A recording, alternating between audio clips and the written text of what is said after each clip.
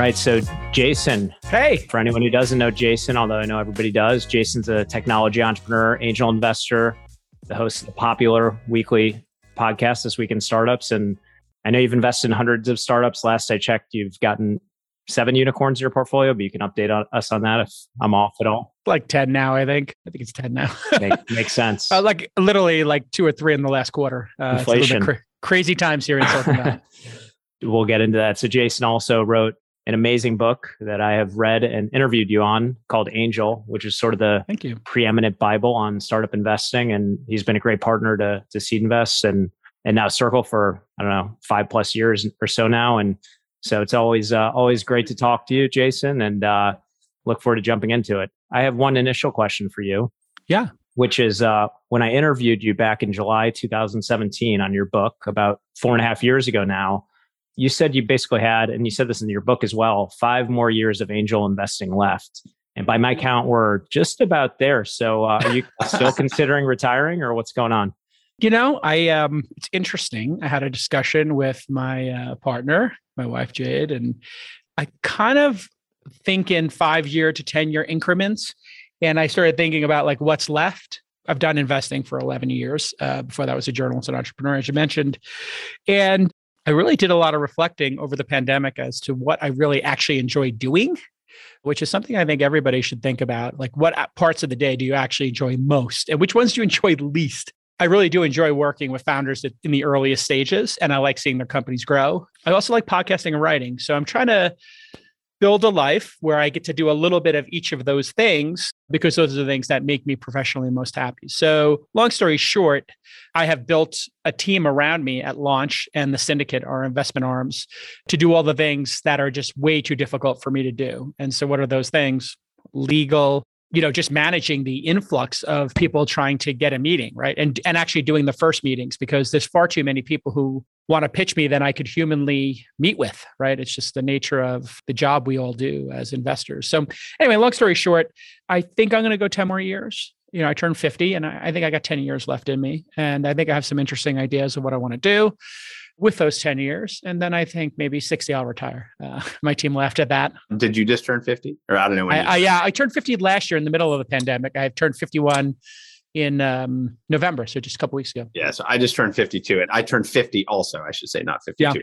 But I think it's funny. Like there's a way, I don't know, maybe it's just us old timers in tech, but like, I sort of feel like now I'm like, you know what? I've got like a good 10, 20 years at least of productivity, so to speak. I mean, there's just so much to do. And it's such an interesting time. Such an interesting time. It's like coming back to your point of just where do you find happiness? Yeah, and there's just so much creativity. It's just like you want to be doing that, right? What could be more interesting than this moment in time, right? I mean, It's like we're just so lucky, all of us on the call. You're a little bit younger, I think, Brian.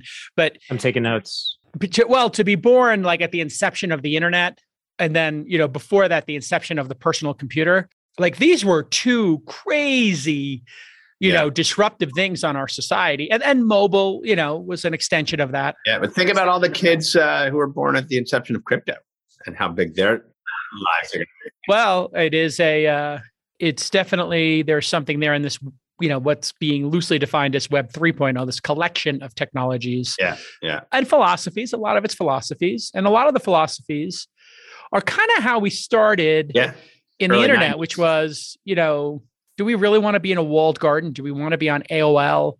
No, we want an open platform. We don't want anybody to stop us. We want to be the rebels. We want to be the pirates. And I get that sense from this new group too. I mean, it's nuanced though. Yeah, no, totally. Lots of echoes in that. We had a congressional hearing in the whole crypto yes. a couple of weeks ago or whatever. You did good. Thank you.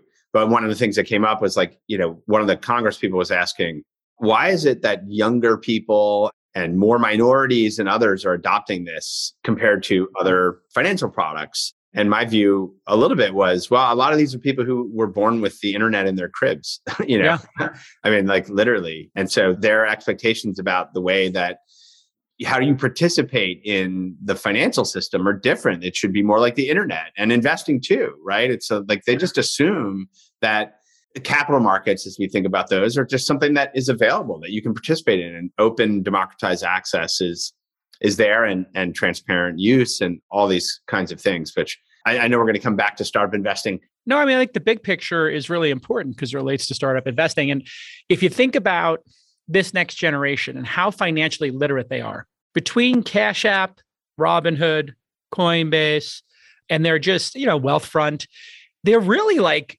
across that suite of apps that's on their phone, they're doing a lot of playing around with, their own financial futures. Now, it's easy to be like, whoa, you just gave everybody something they're not capable of handling, like a car or a gun. But this is their money. They earned it.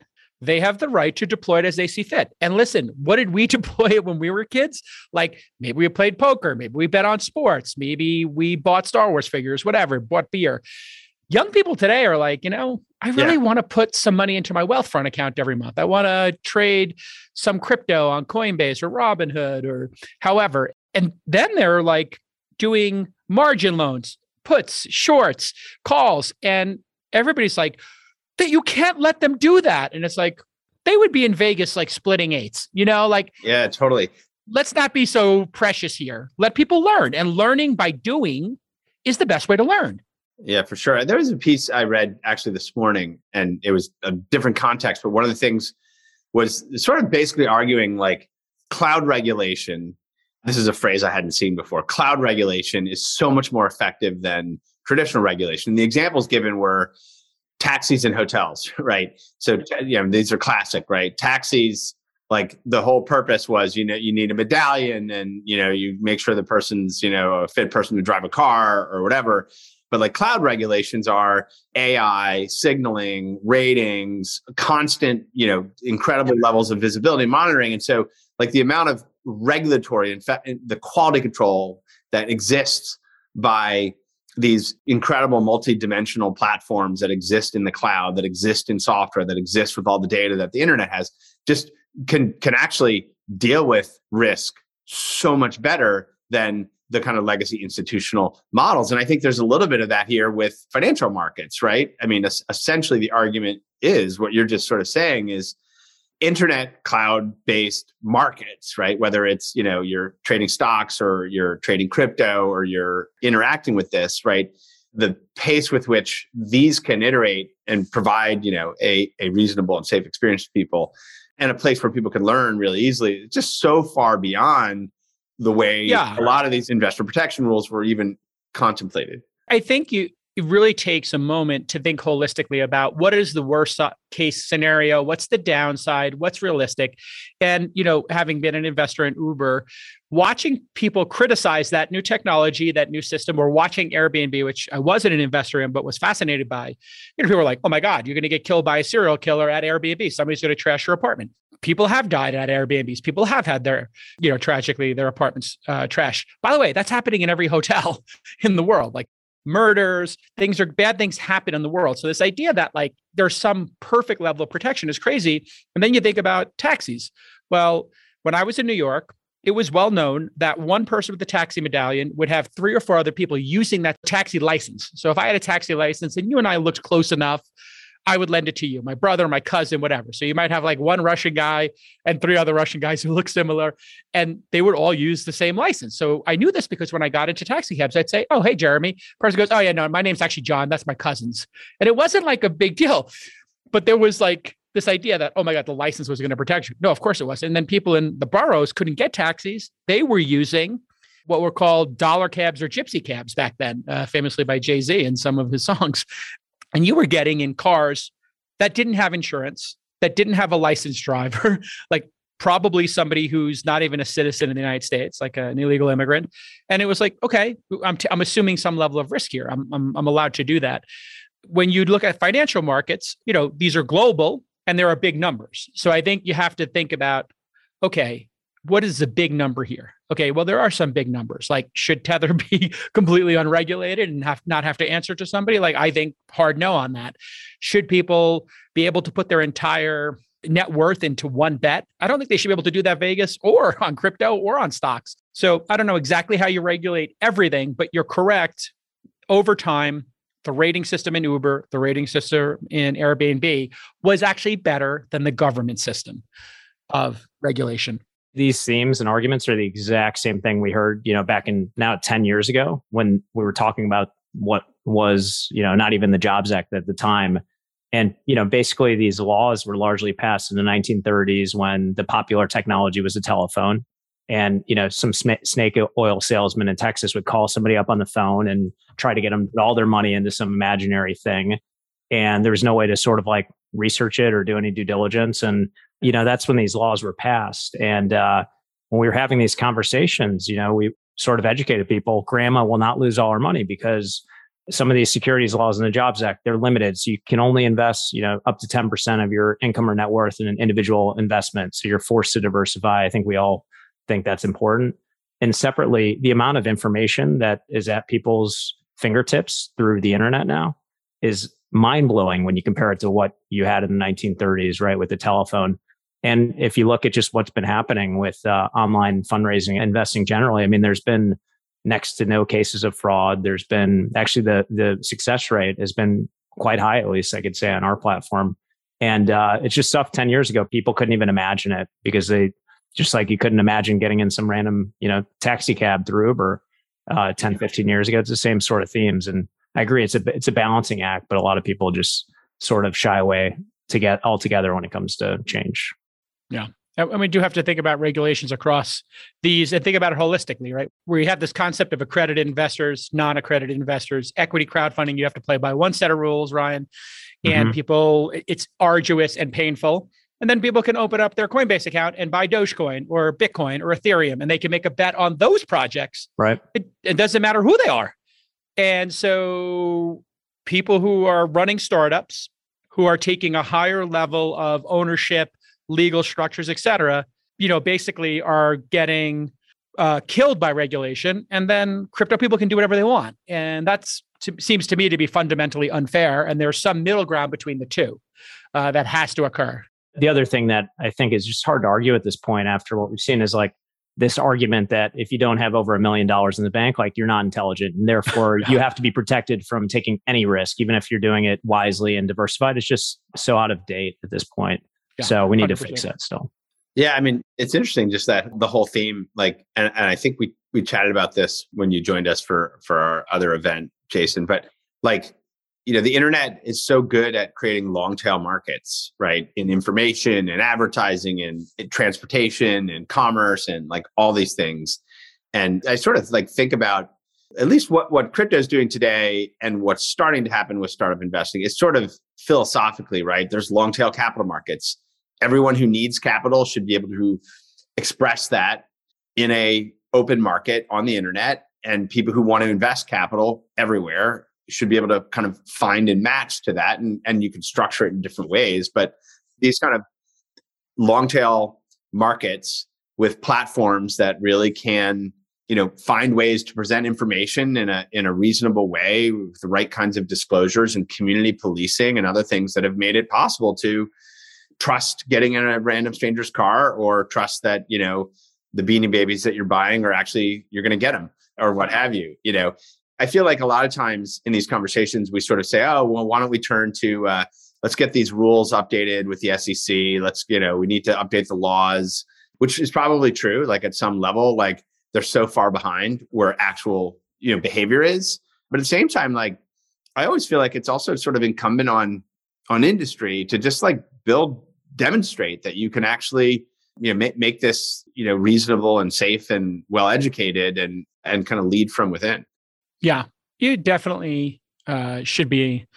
I think we definitely need to think about regulations around this that make sense. Getting rid of the accreditation laws and just making it a test is really the most reasonable, I think, way to handle this. If everybody who is buying a crypto project, an equity crowdfunding, a stock, or playing fantasy sports, understood compounding interest, the impact of fees over time, diversification, liquidity. Yeah, exactly. And you can learn this all in a test. We let people drive down the road with, 2,000 pound, 4,000 pound vehicles.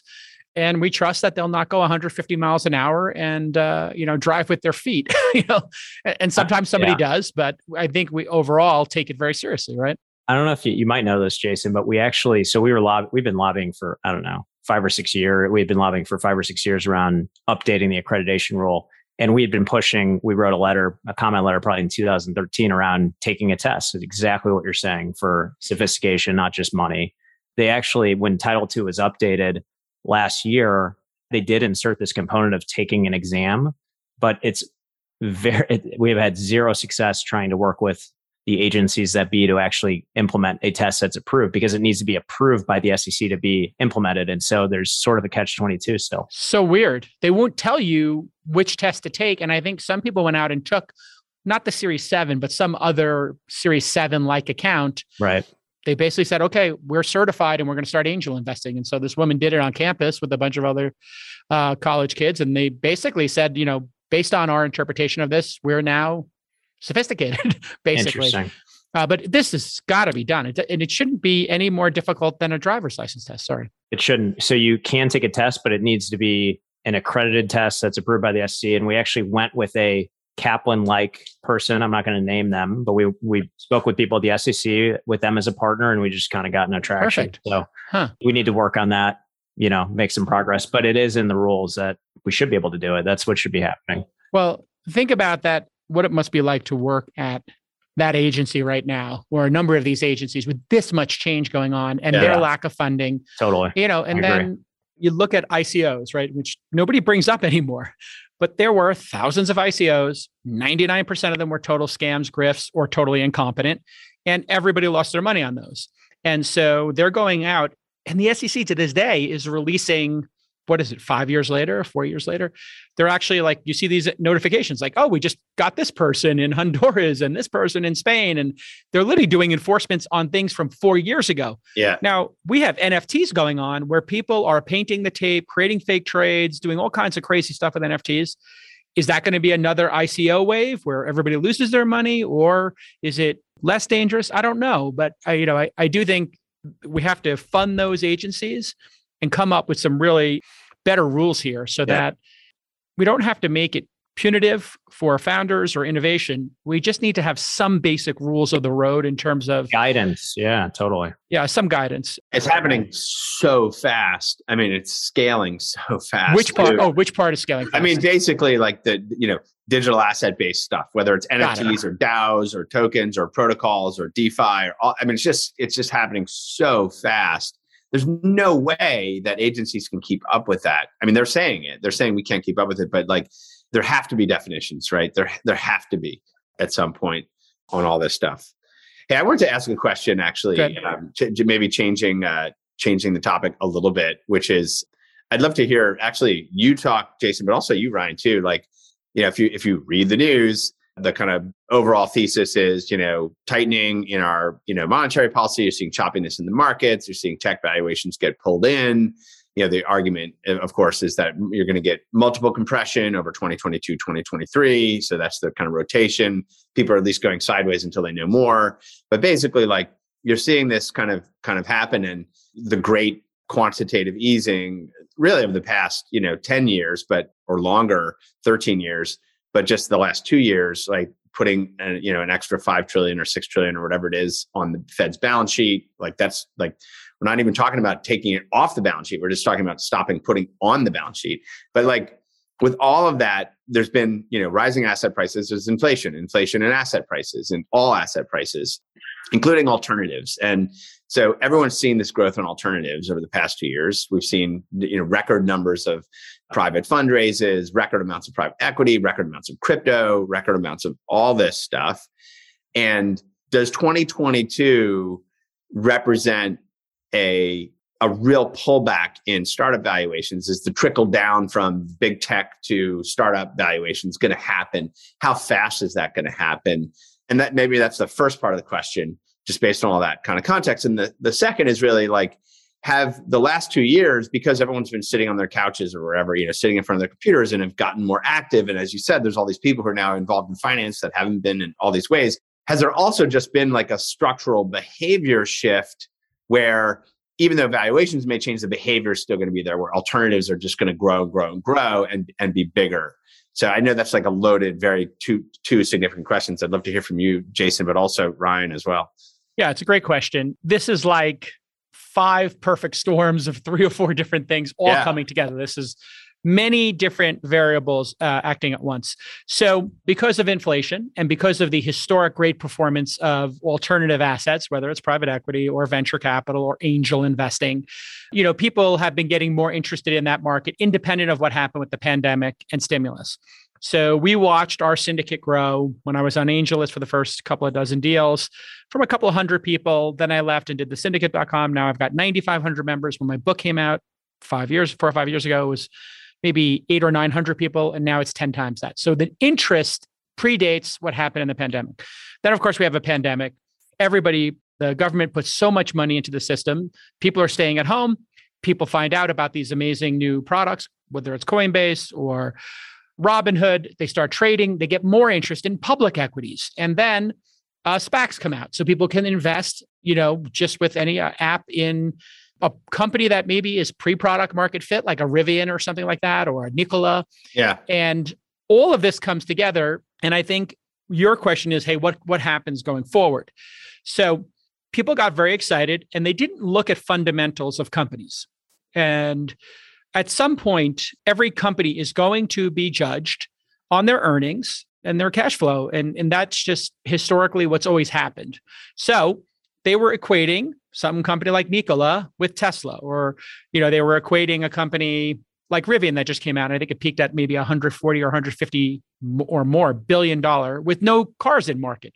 So you're saying it's worth more than Airbnb with, or Uber or, other companies with hundreds of millions of paying customers. It makes no sense. So that discerning or lack of discerning that was going on has now changed, because I think a large group of people, tens of millions of people, are realizing, okay, there's got to be some fundamental value here. So you also have crypto projects that are getting valued at tens of billions of dollars, and they have 8 full-time employees. So they're literally getting valued at $7 billion an employee. When we would sell a company to Google in what was called an acqui-hire, a failure of a company, but a great team. The product failed, but the team was great. They would buy them for $1, $2, $3, $4, $5 million, depending on how good they were as developers. So this is disconnected from reality, and that's what's getting sorted out now. And so I do think this is going to be a pretty crazy year, because I think that you have to then put Omicron on top of all this. I think that's going to get resolved. I think everybody is just going to play through, like the NBA play through the pandemic. Yeah. And if you're old or you're obese or you're at risk or compromised, you're going to shelter in place and take whatever precautions you feel is necessary. And the rest of the world is just going to get it. And they're going to just say, like the NBA players are, listen, I'm going to get it, but I have to play basketball. That's what I do in my life. And I don't care if I get it. So we're going to come out of this pandemic. There's going to be all this money there. People are going to start spending it. And then the question becomes, do these investors become sophisticated enough to say, you know what, when I look at my portfolio, man, do I have these like unproven assets over here? I'm in Rivian. I'm in, Solana. I'm in Ethereum, Bitcoin, whatever. I'm buying NFTs that have no fundamental value. Should I also own some Disney that's been around for a while? Should I also buy my house, pay down my mortgage, buy a house, pay down my debt? And so I think that great rebalancing will occur over time. Now, how quickly and will we have a crash? Nobody knows exactly. But fundamentally, the market, the economy is so strong right now. We have 11 million job openings. We have only 6 million people out of work. We've got 4.2% unemployment. Like the record low in our lifetime, I think, is 3.7. And that's what it was right before the pandemic. So you have people who are resigning from jobs without other jobs. Bernie Sanders and Warren are fighting for a $15 minimum wage. Tesla and Amazon are paying over $20 an hour now. And they're giving stock options. And Amazon said, we'll pay for your associate's degree. So everything that was on the wish list of Bernie Sanders and Elizabeth Warren, who were attacking Bezos and Elon and Tesla and Amazon over, they just blew past it. So the free market and the innovation that's going on is extraordinary. And there is massive wealth to the point at which people will spend $10,000 or $1,000 on an NFT, like a baseball card. That's how rich we are. And people will say, I just don't want to do a manual labor job anymore. I'm not going to work unless it's something that I really want to do. And then 500,000 companies were created during the pandemic, and that spiked. So people are now becoming freelance nation, which is what we thought would happen because of the internet 20 years ago. There was a cover of Wired that said like freelance nation. Everybody's going to just work for themselves. Yeah. So they were right. They just were off on the time period. So I think young people, these next generations are like, you know what? I know how to make money. I'll work 2 days a week. This was one of the things that people are arguing with the November non-farm payroll data, which is like, wait a minute, unemployment's down. We have all this, it's because there's probably so many, the view is like, there's so much, freelance economy activity, gig economy activity, freelance economy activity that isn't on a traditional payroll or startups, which are literally just happening at a record pace. We all know, multiple people that are, highly educated who are like, no, I'm working on this new thing, right? So there's so much that's probably underreported or unreported right now that is not really captured, which is awesome for startup culture. It's awesome for the work that all of us do, right? But it's just so indicative of where we actually are. I think there's, on one hand, there's a secular growth, there's a secular change which is happening, which is alternatives have outperformed public stocks and bonds for a long time now, and people didn't have access to them. So the Jobs Act is part of this change. There are other things that have gone underway over the last decade that have allowed people to get access to not just startup investing, but like you said, private equity, real estate, private debt, these other alternative asset classes. And so I think prior to COVID, you sort of saw that things continued to move online. More and more people are getting into alternatives. But when COVID hit and all of a sudden people were sort of stuck at their desk on the internet a lot more, you just saw, and you've seen this with SPACs, with people, this pent up demand to get into private companies, this fear that this missing out that people have had for a long time, where they've just seen other people getting rich on alternatives and getting into private companies earlier, and they've been locked out. And now that's opening up through SPACs. It's opened up through what Seed Invest does. It's opened up through crypto. And so I think that's accelerated. I firmly believe that change is going to continue to proliferate regardless of sort of the individual cycles. But then, on the other hand, there's clearly a ton of frothiness in the market. And I agree with what you said, Jason. At the end of the day, in the long term, companies would be valued on what value they create and what, revenue, earnings, et cetera. Those things matter in the long term. When that is going to change, I would have been wrong if you asked me the last few years. It's so hard to predict exactly what the catalyst will be. Maybe it'll be interest rates. Maybe it'll be something else. But I think a lot of times these things follow the public markets. If you look at sort of the Great Recession back in, sort of 2007, the public markets got hit really hard, and then pensions and endowments were over allocated to private equity and venture, and so they sort of had less capital to deploy. That might be end up being the catalyst. But I guess two things that I've seen since COVID hit, which, Jason, I'd love your thoughts on these. That two big changes that have happened in sort of early stage startup investments based on these sort of trends that we're talking about. One is I've seen a lot of investors, including very legit VC funds, that have basically dropped the idea of doing due diligence and will kind of write a check after a 20-minute phone call. Super scary. And I think I know what you think about this trend. Does this have staying power, or what's going to change this? I have a second one as well. Yeah, it's truly scary. Yeah, that is the scariest thing that's going on here, is that people are losing their discipline. Entry price matters, governance matters, and diligence matters as an investor. So entry price, what did you pay relative to what exits are possible? So paying $100 million for a company that is pre-product market fit, hasn't finished their product, makes no sense.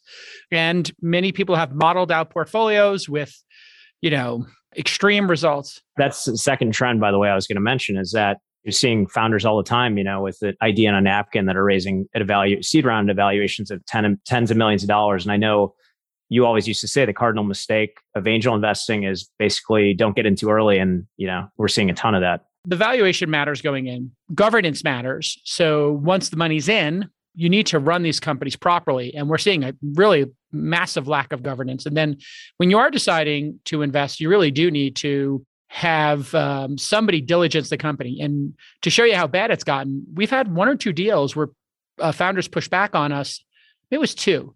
And we were interested in doing the deal, and we had moved on to diligence, and they were like, nobody's asking us for this. I'm like, well, you're raising $6 million and we're going to put in $1 million. You have the leads putting in 1.5. So we're basically like a co-lead here.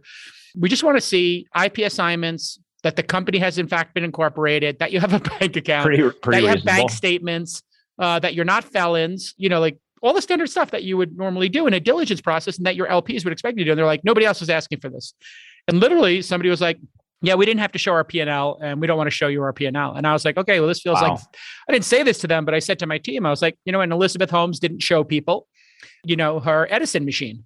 And that's why nobody in venture would invest. Like, if you will not show these basic things, it's so much tougher to take the stance that you're taking right now, because the good deals are getting just, they're oversubscribed by many times and they're going so quickly that it's hard for people to stick to their guns with us.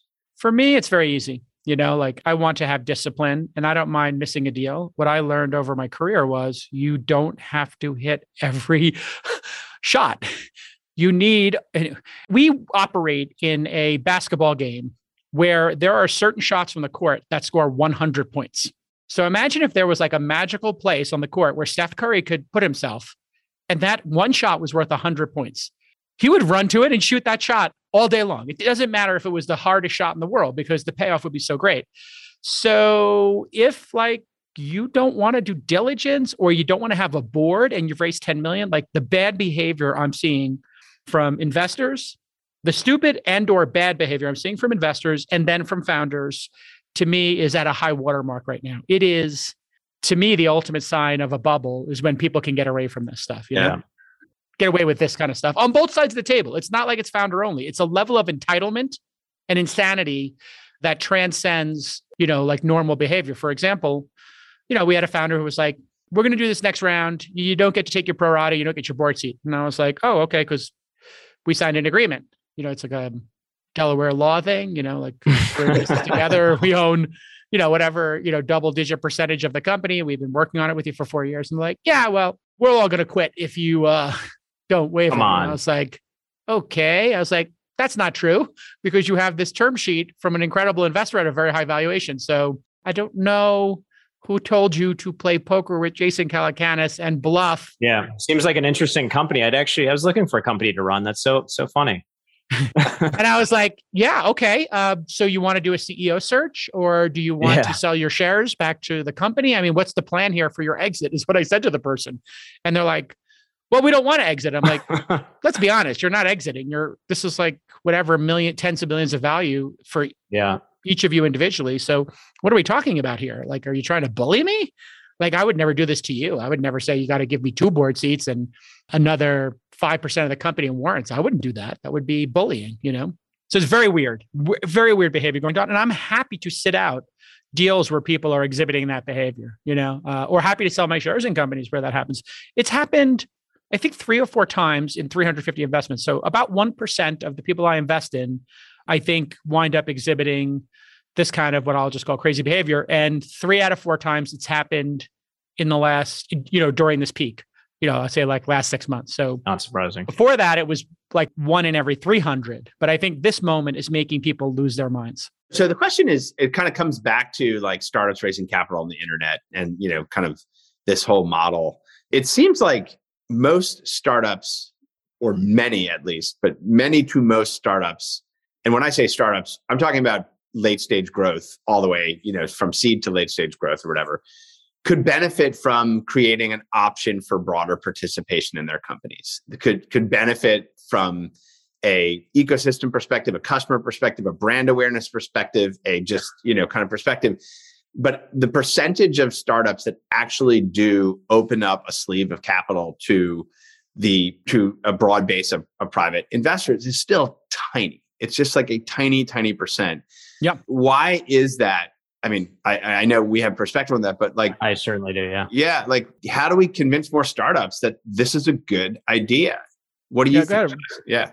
Okay. So I've done it for Insight. I did it on your platform and Seed Invest. And what's wonderful about it is when you email your users and say, would you like to participate? You can have some upside. They will be loyal to you forever. It would be like, you invest in a local ice cream store. Like, what ice cream store are you going to this weekend? What ice cream store are you telling your friends about? What ice cream store are you buying 8 pints of ice cream and giving them out as, gifts or whatever, or having a party? And, it really does impact your behavior, participation. And I think we're seeing that in the token sales or Bored Ape Yacht Club, or you see it in club memberships, whatever. Yeah. Yeah. And if you move to a certain neighborhood and there is a tennis club or whatever club, it's a stakeholder model of participation, yes. Right? And it's wonderful. So your question was, why don't people do it? It's a little bit arduous and painful, and you quickly can fill up your round. The best companies can quickly fill up their rounds. So historically, there's been a little bit of negative signal that the people who do this are people who couldn't clear market previously with investors. And the venture capitalists, a good cohort of them, are like, please don't do this. We'll just give you the extra million. So if you're raising 6 million, we'll give you all 6. Don't carve out 500K. Don't carve out 1 million. So it takes a founder has to have a little bit of chutzpah, a little bit of backbone. And so they said, when I was the first syndicate on AngelList and I did calm.com, people were like, it'll never work. It'll destroy companies, da, da, da, da, da. These people in the syndicates are going to, wreak havoc and they're going to leak information. That never happened. In fact, what universally Calm or Density, which were my first and my 10th deals, I think, on AngelList, they both became unicorns. And what universally people told me was, these were some of the most helpful people I've had. And they put in the smallest checks. So they had people, we had one company. Right. Conviction, engagement, like all these things. Yeah, they're not doing it strictly like as a day job. They're doing it for the joy and the passion and the fun of it. So we had a company that sold into entertainment companies, really cool software. They needed an introduction to Disney. They emailed their list of 150 syndicate investors from thesyndicate.com. And when they did, like 6 or 7 people got back and said, oh, I used to work at Disney, I work at Disney, or I know people at Disney, one of those 3. And they had asked for a specific introduction. And before people responded, they just automatically did the introduction. So the person got introduced 3 times right after they sent their monthly update. And the person was like, you can stop asking people to introduce me. I don't know what flooding you're doing here. And now they have Disney as a major client because somebody at Disney was like, yeah, I know that person. I was at an offsite with them. And so just but one example. I think every company should save 10%, 20% of their equity for their customers, other stakeholders, or just people who are super fans of it. And I think we'll see these pools of capital get more active. I think DAOs are an example of it. Syndicates are an example of it, equity crowdfunding, and founders are getting into it. I think you'll see it over time, especially because you can do it every year. So my plan is to just do it every other year as a way to just tell people, hey, if you want to put more money in or whatever.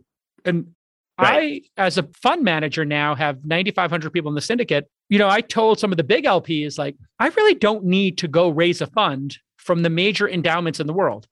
I could just raise, a $25 to $50 million fund with one email to my list of 9,500 and never go on the road again and never have to put myself in front of, 10 people in an investment committee, do 5 meetings. I can just press a button and they're more than happy to put in small amounts of money. So I think the world's changing. I think DAOs are very analogous to syndicates, just without a legal framework yet. Outside of that, I mean, we need more case studies. A lot of people, lawyers included, are stuck in their ways. They're used to doing things a certain way. And we need more case studies to show that this works well and that these customers can add value. I mean, a good example, a company called Heliogen, which was founded by Bill Gross of Idea Lab. He raised money on Seed Invest about 4 years ago, and he's going to be going public. I mean, we got 1,000 sort of accredited and non-accredited investors in at a $20 million pre-money valuation. He's going public, assuming they get the shareholder approval in a week, at a $2 billion valuation, right? What's the name of that company? Heliogen. What do they do? It's a solar company. I'm assuming you probably know Bill Gross from. Oh, I know Bill Gross very well. Yes. Yeah, I know you lived in LA. Yeah, it's a great story. Having the stories there. There was this, fascinating raise. It's actually ongoing at Crowdcube in the UK with Klarna, where they're like, no, we're going to provide, late stage access to this company, right? And it's totally an example, Jason, is, yeah, of course, like the existing private equity guys are like, oh, you don't need the capital. We can do this, that kind of thing. But it's actually more on principle that this is better business, is to have stakeholder participation. And I think just getting the mechanics of it more streamlined, getting the experience more streamlined, certainly more straightforward rules like Reg CF, allowing for these sleeves of capital to be meaningful, but not require like a full SEC qualification and all this stuff is all going to happen.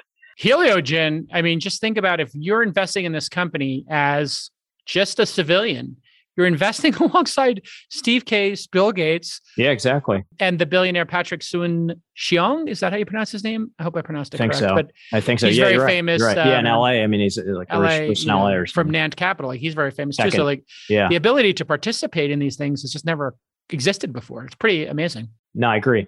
It's one of those case studies where, I mean, it's probably the first time in U.S. history where non-accredited investors got into a startup that went public. It became a public unicorn. And so sharing those stories with other companies. And Jeremy mentioned, I mean, Reg CF, when Inside.com used Reg CF a couple of years ago, you could only raise $1 million. You had to go through a bunch of steps, and now you can raise up to $5 million. It's a big difference. So it's amazing. Yeah. Most people don't realize that yet.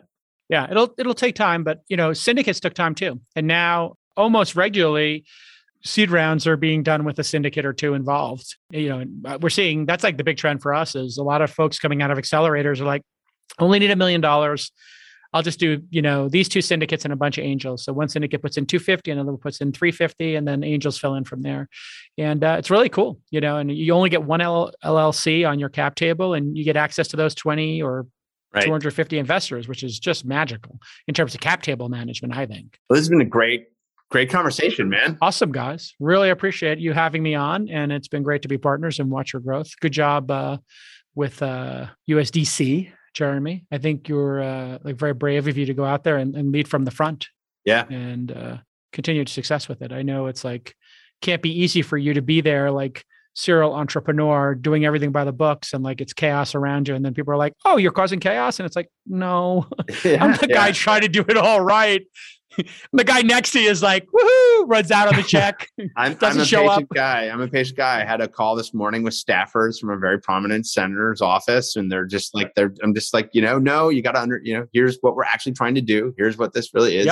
Yep. Signal noise, trying to be part of the signal. Yeah. Well, it feels like, I don't know, Jeremy, just a question for you. It feels like this process that's going on is slightly different than what we saw 5 or 10 years ago, which is the government seems much more knowledgeable. Yeah. And it didn't seem like a silly conversation. These are starting to seem like meaningful conversations that are adjacent to legislation, as opposed to okay, boomer grandpa conversations when Facebook came up, 10 years ago, or crypto came up 5 or 10 years ago. People were just like, what? I understand that this happens on the internet. And it's like, oh my God, this person prints out their email. These people are trading in crypto in some cases. They own Ethereum or Bitcoin. They have kids who are on Wall Street bets. So it does feel like that, right? Yeah, absolutely. Way, way more. I mean, it's just the sort of penetration of this into society, right? And the connectivity of these issues and the level of engagement, education, and proximity to legislation. I think that's all spot on. So it's definitely emblematic of I think a very, very positive shift. It's going to be an amazing couple of years ahead for sure. Awesome. Well, continued success, everybody. Have a great holiday. Thanks, you too. All right. Cheers. Talk to you soon.